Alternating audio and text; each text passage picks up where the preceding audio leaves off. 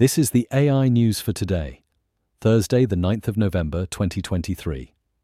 Amazon is developing a large language model codenamed Olympus with 2 trillion parameters, potentially making it one of the largest models being trained, and strong competition to leading models by the likes of OpenAI and Google.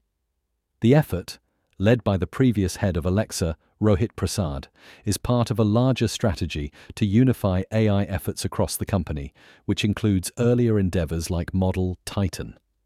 Amazon executives have stated that the company plans to increase investment in these AI models, with the intent of making Amazon Web Services more appealing to enterprise clients in search of top-performing models.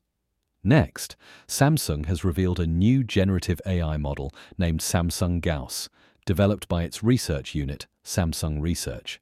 The Gauss consists of 3 parts: language for text generation, code, speeding up development, and image for image generation and editing. Although currently only for internal use, Samsung plans to release Gauss to the public in the near future, ensuring security and privacy with an AI red team monitoring from data collection to AI development. Finally, Microsoft is stepping up its efforts in combating the spread of misinformation by offering its AI fighting services to politicians.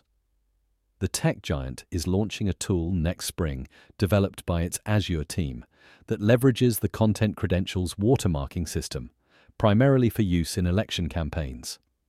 This tool enables the attachment of metadata to images or videos, including the provenance of creation, assisting in the detection and prevention of deepfake content in political discourse. That's all for today.